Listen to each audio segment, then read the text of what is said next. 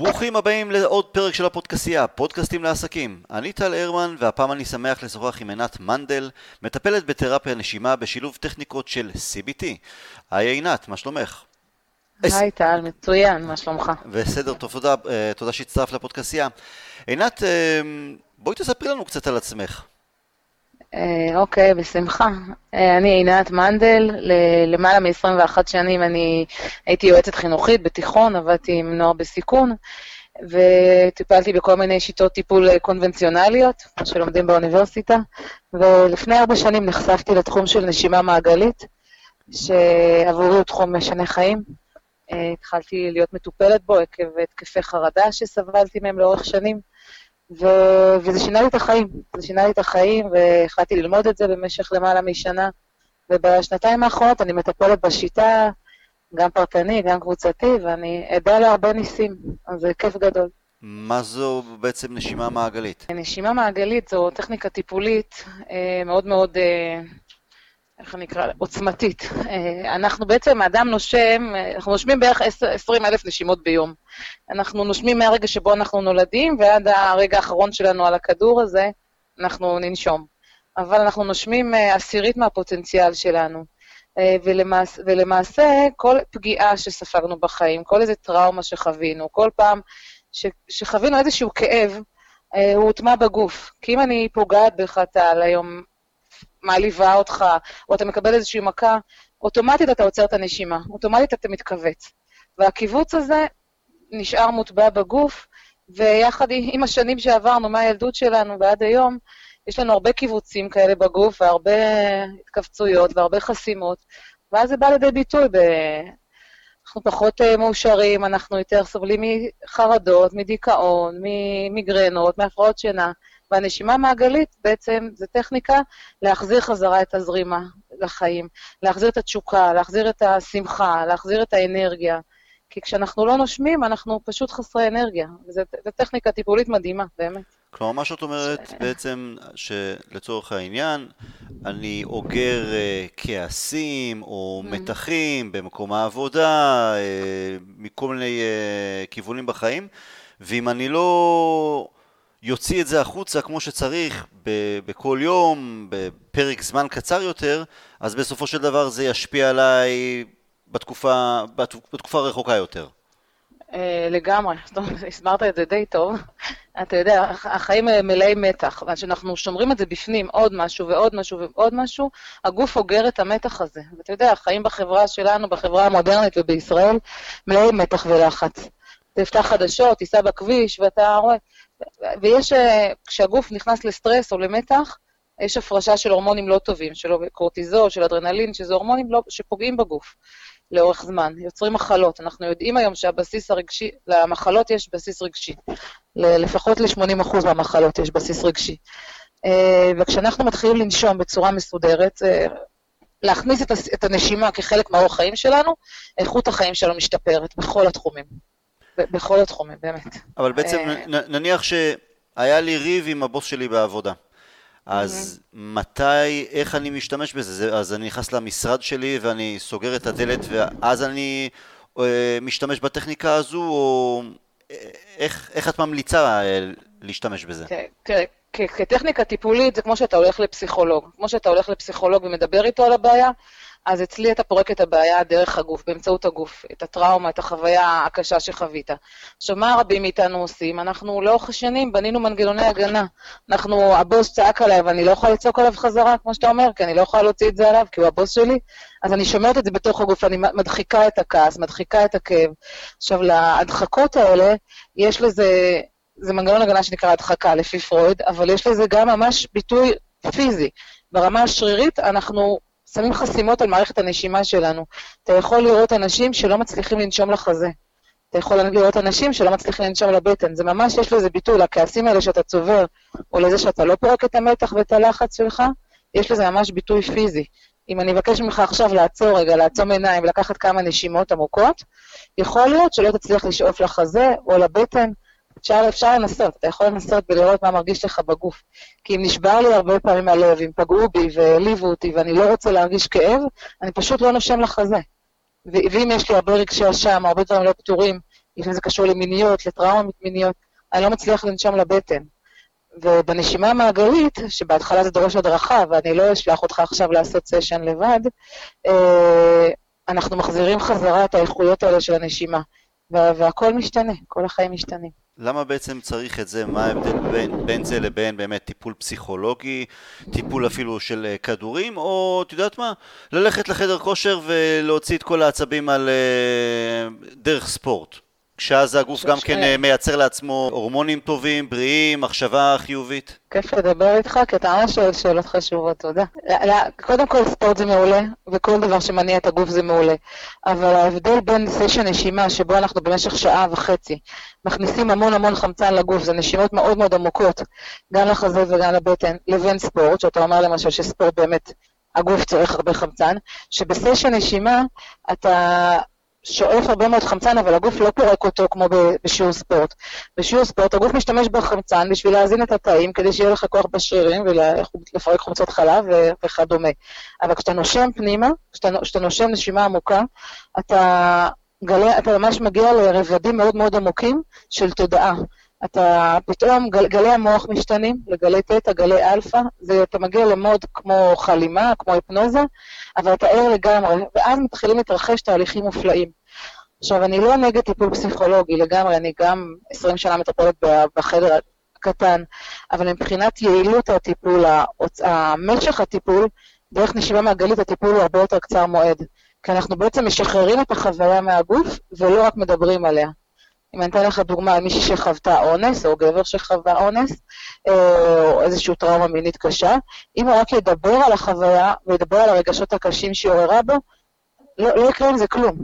הפסיכולוג יזדהה, יביע אמפתיה, אבל אם הוא חווה מחדש את הטראומה, כמו שאנחנו מטפלים באנשים עם פוסט-טראומה, תחת מגע ותחת נשימה, מרגיעה, נוצר ריפוי וזה מדהים, כי טיפלתי כבר באנשים שעברו חוויות מיניות קשות ואונס, ופשוט הם חוו את כל הטראומה מחדש, עד לרגיעה, עד להרפאיה. עכשיו חוקרים את הנושא הזה של טיפול בפוסט-טראומה, אם אתה מכיר את הנושא של טריפ של חמלה, דרך לקיחה של כדורים של LSD, דרך לקחת אקסטזי. שמעת על הנושא של טיפול בפוסט-טראומה? לא. אז כרגע זה נעשה בבית חולים פסיכיאטרי שער מנשה, וגם בדקו את זה בחול, לפתור בעיות של פוסט-טראומה, דרך לקחת כדור של אקסטזי, שאקסטזי משחרר הרבה כימיקלים טובים, שבעצם מציף את הבעיה, אבל אתה מרגיש הרבה מאוד אהבה, ואז אתה מסוגל להתמודד איתה. זה בדיוק מה שקורה בסשן נשימה, ואת זה כרגע חוקרים באוניברסיטה בארצות הברית. קודם לכן, את הזכרת שזה בעצם... סליחה, אני נסחפת. לא, זה בסדר גמור.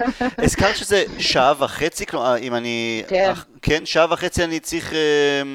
שעה, בין שעה לשעה וחצי, כן. אוקיי, ועכשיו את אומרת בעצם על אקסטזי, אז קצת נשמע... סליחה? אז אני יכולה לחזור איתך טיפה אחורה. לא, זה נשמע פתאום, זה נשמע, את יודעת, ככה קצת קיצוני, כי אני מכיר יותר, שמעתי גם מחברים שהתמודדו עם טראומה, דרך גרס רפואי, שזה דווקא עכשיו הנושא העיקרי, גם דרך מערכת הבחירות, למשל. נכון, אתה צודק, אבל איך נחשפה בעצם כל הטיפול בנשימה מעגלית? בשנות ה-60 פסיכיאטר צ'כי שקוראים לו סטניסלב גרוף עבד עם אנשים שחווים טראומות קשות באמצעות LSD. והוא גילה שאפשר לשחרר את הטראומה דרך הגוף, אתה חווה מחדש, אתה לוקח את ה-LSD, אתה עובר הזיות ומשחרר את הטראומה מהגוף. אבל בשנות ה-70 זה הוצא מחוץ לחוק, אסרו על שימוש ב-LSD. ולכן הוא גילה שהנשימה בטכניקה הספציפית הזאת, מה שנקרא ריברסינג או נשימה מעגלית, יכולה להעלות את אותן תחושות בגוף, היא משחררת כימיקלים בדיוק כמו ה-LSD או אקסטזי כיום, ומאז הוא עובד ככה, למעלה מ-40 שנות ניסיון יש לו עם עבודה של חולים בפוסט-טראומה, שסובלים בפוסט-טראומה, וקוראים ניסים, וזה גם המטרה שלי כרגע, האמת, בימים אלה אני מנסה למצוא מקום לעשות בו מחקר כזה. לעשות, במקום לעבוד עם כימיקלים, גם לא גרס רפואי, כי גרס רפואי זה נהדר, למי שצריך את זה, אבל יש לו גם השפעות שליליות לגרס הרפואי, אתה יודע, כי הוא מייצר תלות, והוא יוצר לחלק מהאנשים האלה גם חרדות, אני מכירה הרבה מאוד משתמשים בגרס רפואי, וזה לא פשוט, זה לא פשוט, מבחינת מינונים של לקחת וסוגים של גרס רפואי, והקושי למצוא את הגרס רפואי שמתאים ספציפית לבעיה שלך, כי יש הרבה מאוד זנים. מה שאני שמעתי מחברים שבאמת נזקקו לגרס רפואי, שזה פגע להם המון בזיכרון. התופעה הראשונה של גרס זה שהיא פוגעת בזיכרון, זה נכון לגמרי, בזיכרון לטווח קצר, אבל זה עוד פחות מטריד את רוב מי שאני מכירה שמשתמש, אלא יותר הנושא של החרדות והדיכאון והתלות, וכשאין לך את החומר, ונשימה היא משהו טבעי, זאת אומרת, נשימה זה משהו שאתה יכול להכניס לחיים שלך, זה זמין לך כל הזמן, אתה יכול לקחת 10 דקות הפסקה בעבודה ולהשתמש בטכניקה הזו, הספציפית הזאת, ואתה תרגיש איך רמת האנרגיה שלך משתנה. אתה תרגיש איך הרגשות שלך משתנים. זה גם מה שאני עושה בסדנאות שלי, בעצם מחזירה את השליטה לנו, ולא לחומרים חיצוניים.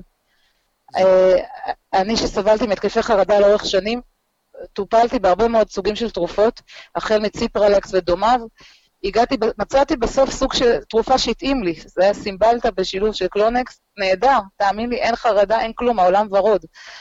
אבל אתה גם לא מרגיש, כמו שאתה לא מרגיש את החרדה, אתה גם לא מרגיש את השמחה, אתה לא מרגיש רגשות, הפכתי למין קאה רגשית, מין זומבי כזו. וואו.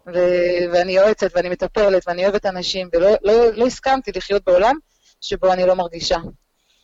ומי שסובל מחרדות, אני עובדת איתם כל הזמן, זה מאוד מאוד קשה. הבוקר אמרה לי מישהי, הלוואי שהייתה לי מחלה קשה ולא הייתה לי חרדה, תאמיני לי, הייתי מעדיפה.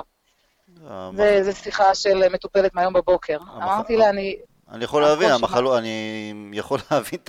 שמחלות נפש, חס וחלילה יש סרטן, יש טיפול.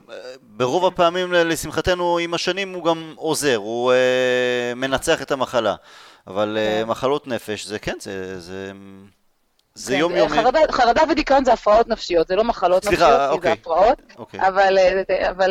אבל הסבל שנגרם לחולים, למי שסובל מזה, הוא מאוד מאוד גדול, הוא משבש את החיים, הוא גורם להם להמון הימנעויות, לא לטוס לחו"ל, לא לנהוג ברכב, לא להיכנס למעליות, זאת אומרת, אין סוף, לא ללכת לקניון, יש המון המון תופעות, ואפשר לרפא, זאת אומרת, הגוף שלנו מאוד חכם, והוא יודע לרפא את עצמו, וזה מה שכיף בשיטה הזו, כי אנחנו בעצם מחזירים את השליטה לעצמנו, לא לרפואה, אנחנו לא שפני ניסיון של הרפואה, אלא בעצם זו טכניקה מאוד מאוד פשוטה וחינמית, אמנם בהתחלה עולה כסף ללמוד את השיטה, ללכת למטפל, לעשות כמה סשנים, אבל זה קצר מועד, זה קצר מועד, זה לא לשבת 1.5 שנה על ספה של פסיכולוג.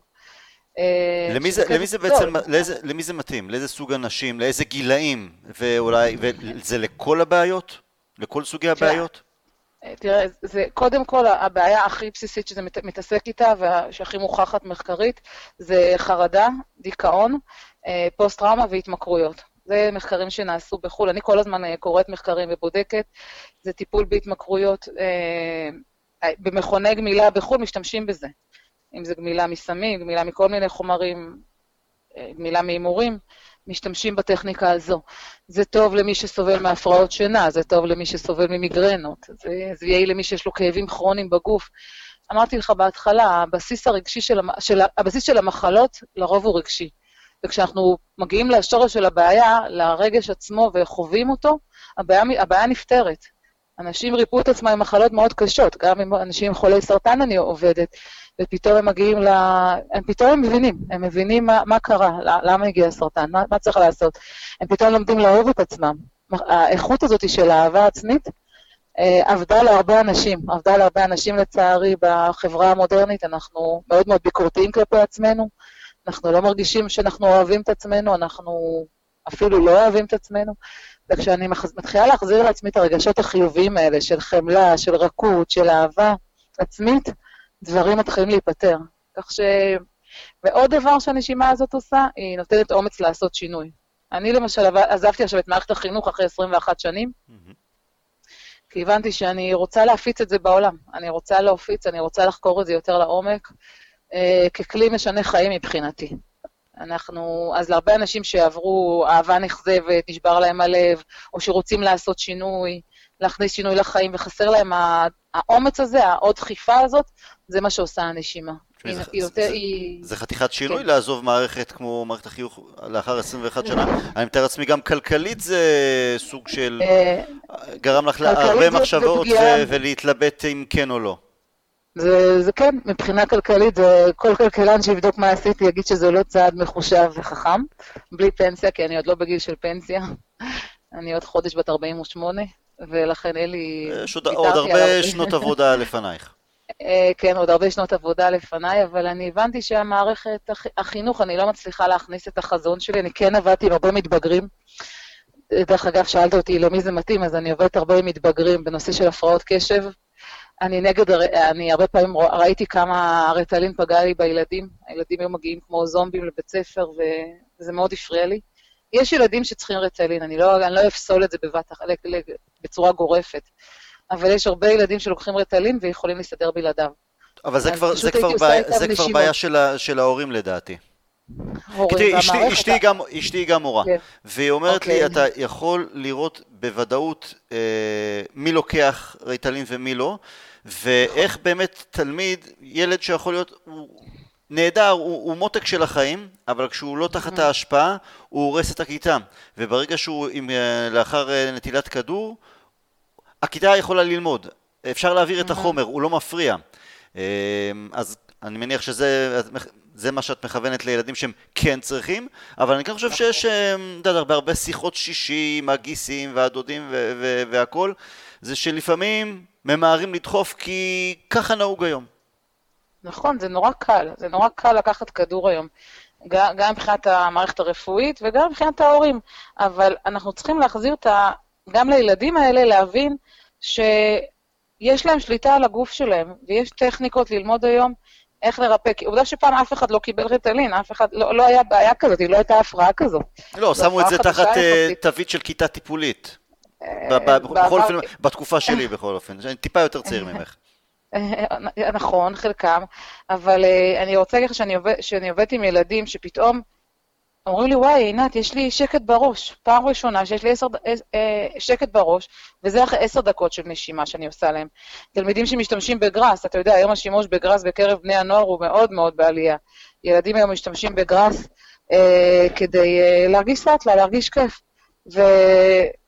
וחלקם משתמשים בגרס גם בגלל שהם סובלים מהיפראקטיביות, כי זה עושה להם שקט בראש. ואז אני מלמדת להם את הטכניקה של הנשימה, ואומרים לי, וואי, היועצת, הנשימה זה יותר טוב, זה כמו גרס, אבל זה 1.5 שעות.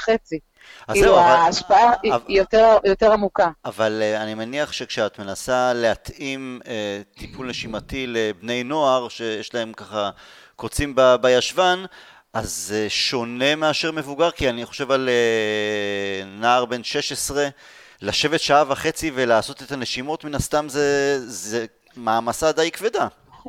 קודם כל, חלקם עושים את זה, אבל גם בגלל שיש להם פחות מנגנוני הגנה, אז כל הטעינה של הגוף שלהם קורית הרבה יותר מהר, כל התהליכים הרגשיים והתהליכים הלא מודעים מגיעים הרבה יותר מהר, אז לפעמים מספיק סשן של 0.5 שעה, 20 דקות, וכבר דברים טובים מתרחשים להם בגוף. אני כתבתי לפני 2 תוכנית לרשות לסמים, קראתי לעוף ולשחרר בלי חומר ממכר, זו תוכנית שעברה את האישורים של הוועדה הלאומית לטיפול בהתמכרויות, שבעצם הבאתי למוכחות ומחקרים איך אפשר לטפל בכל המכורים באמצעות השיטה הזאת, כי שיעורים של כישורי חיים, תוכניות מניעה לא עובדות. השימוש בסמים ואלכוהול רק הולך וגדל. אבל עדיין לא הצלחתי להכניס את התוכנית הזאת לתוך בתי הספר, כי מנהלים מאוד מפחדים מהשינוי הזה, מהחדשנות.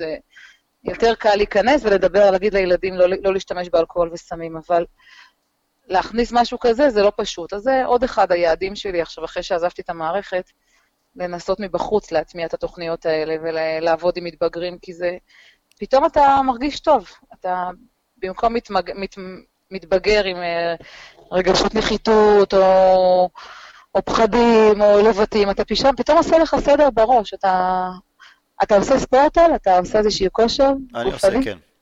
אתה רץ? לא, אני שונא לרוץ ככה סתם. אוקיי. אני מעדיף לרוץ אחרי כדור. בסדר גמור, אבל שאנשים שרצים או עושים נגיד אני עושה את זה בספינינג, אתה בעצם המוח, כשאתה עושה איזשהו ספורט לאורך זמן, מופרשים הורמונים טובים, ופתאום מרגישים תחושה של בהירות כזאת, פתאום דברים מסתדרים בראש. אתה מכיר את זה? אתה יודע על מה אני מדברת? אני תמיד מרגיש טוב. אני אוהב להזיע, אני אוהב להגיע סחוט הביתה, ככה אחרי מאמץ, אם זה משחק כדורגל, אם זה משחק טניס, אחרי זה שעתיים ככה, להיכנס למקלחת, ואחרי זה אתה פשוט מרגיש $1,000,000.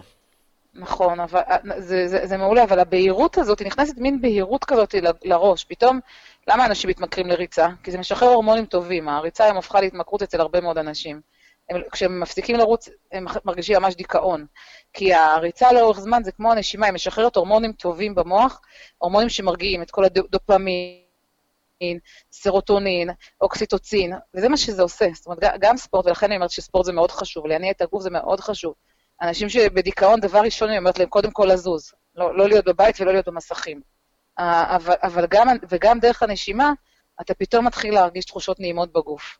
וזה כיף, זה כיף, כי אנחנו יכולים להשפיע על איך שנרגיש. כולם מדברים היום על גוף נפש, נכון? טיפול גוף נפש. אז יש גם נפש גוף, אנחנו יכולים להשפיע על התחושות שלנו, אנחנו יכולים להשפיע על איך נרגיש.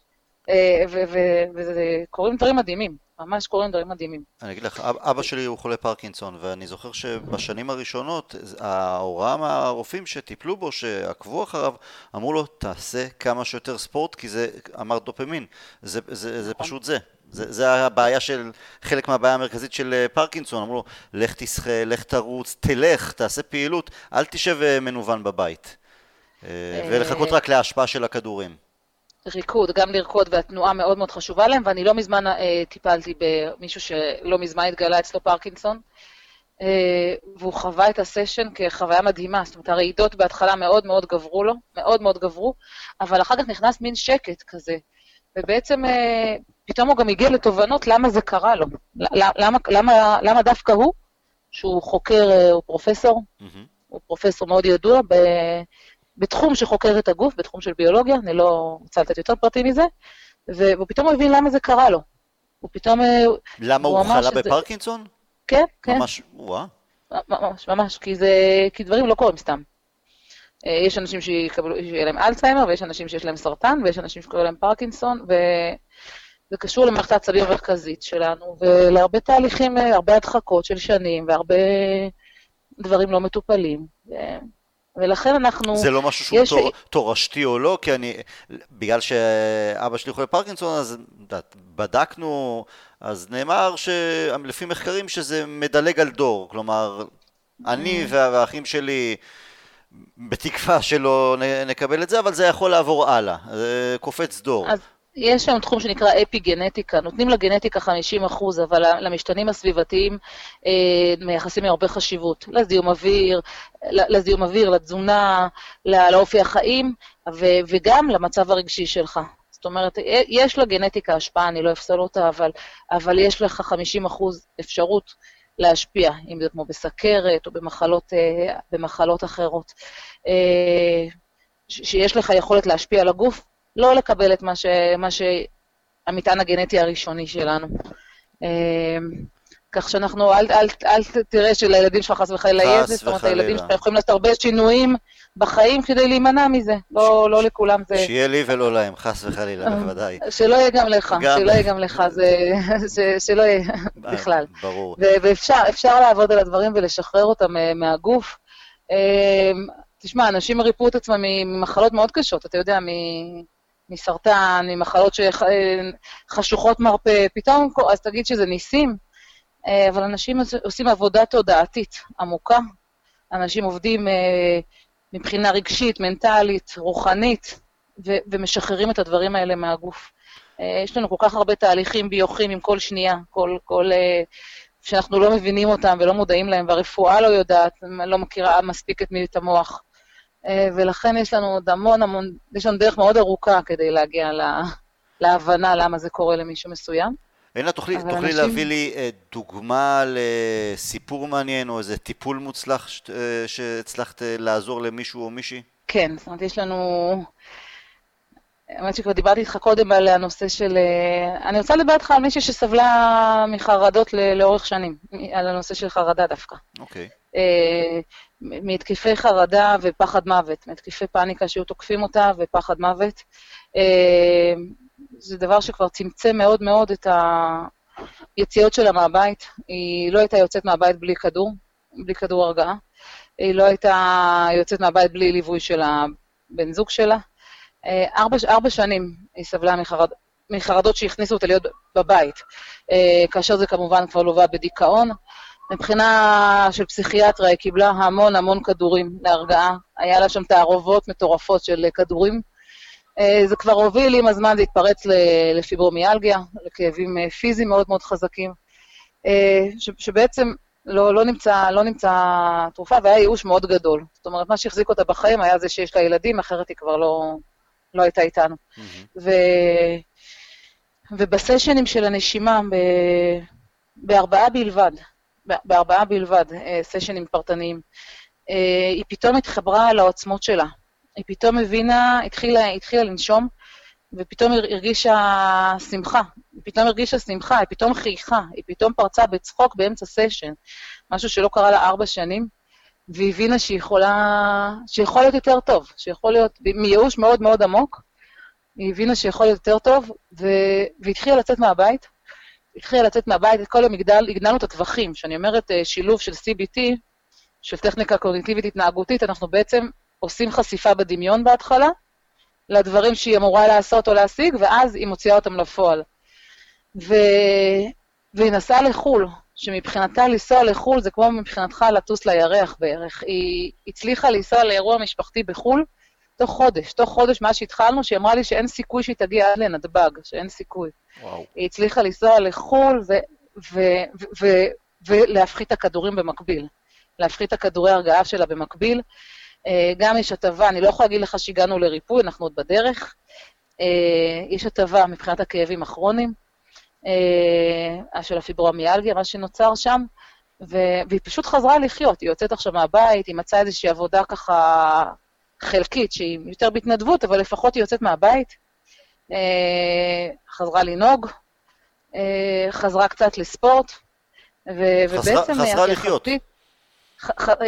כן, בדרך לשם, אבל מבחינתה לנו זה נראה דברים אולי בקטנים, אבל מבחינתה זה שינוי עצום. היא פתאום יוצאת בערב, הולכת לקניון, בלי כדור הרגעה לפני, וזה אחד הסיפורים היותר מרגשים באמת של העוצמה שלה שהתגלתה באמצעות הנשימה. וכל פעם אני מתרגשת מחדש, באמת. גם אנשים שפוגשים, כשאתה נושם בצורה שסיפרתי לך, אז התודעה משתנה. ופתאום אנשים נפגשים, אנשים שנפטרו להם, כמו בתוך חלום, ועושים איתם שיחות ועושים ריפוי. יש מישהי שמאומצת, שהומצא, שההורים שלה מסרו אותה בלידה, היא לא יודעת מי ההורים שלה. ופתאום בסשן נשימות היא חוותה מחדש, קוראים לזה ריברס, להיוולד מחדש. בסשן נשימה הראשון שלה, היא חזרה לחוויית הלידה, והרגישה כאילו נולדת מחדש כמו מלכה, כמו נסיכה, שמלך ומלכה מחכים לה בחוץ, והיא הנסיכה שמגיעה לעולם. והרגישה כל כך הרבה אושר, ובעצם היא הבינה למה כל החיים מרגישה חרדות נטישה מאוד מאוד גדולות, היא הבינה שזה הכל קשור לרגע של הלידה, שבעצם היא נמסרה והיא עשתה איזשהו ריפוי. ופתאום היא מבינה שהיא מגיעה למערכת יחסים נורמלית, וראויה לאהבה, ומגיעה לה שיאהבו אותה. כל מיני תחושות שהיא הדחיקה מזמן ולא הרגישה. אז בעצם כל העולם הרגשי שלך מאוד מאוד נפתח באמצעות הנשימה. אלה סיפורים באמת מדהימים ודי קיצוניים, אבל אני מניח שיש לך גם מטופלים אני במרכאות אגיד רגילים, של לחצים של בית, של פרנסה, קצת זוגיות, אבל היו לכם... מגיעים אליי הרבה אנשים שאחרי פרידה, אחרי גירושין, רוצים לשחרר, להסיר מעצמנו את הכאב הזה, אז אחרי גירושין, ולהגיע להשלמה עם המצב החדש. אנשים שלפני מעבר התפטרות מהעבודה, או העזיבה של עבודה. איזשהו שינוי שרוצים לעשות בחיים, ורוצים לקבל קצת אומץ או עוצמה.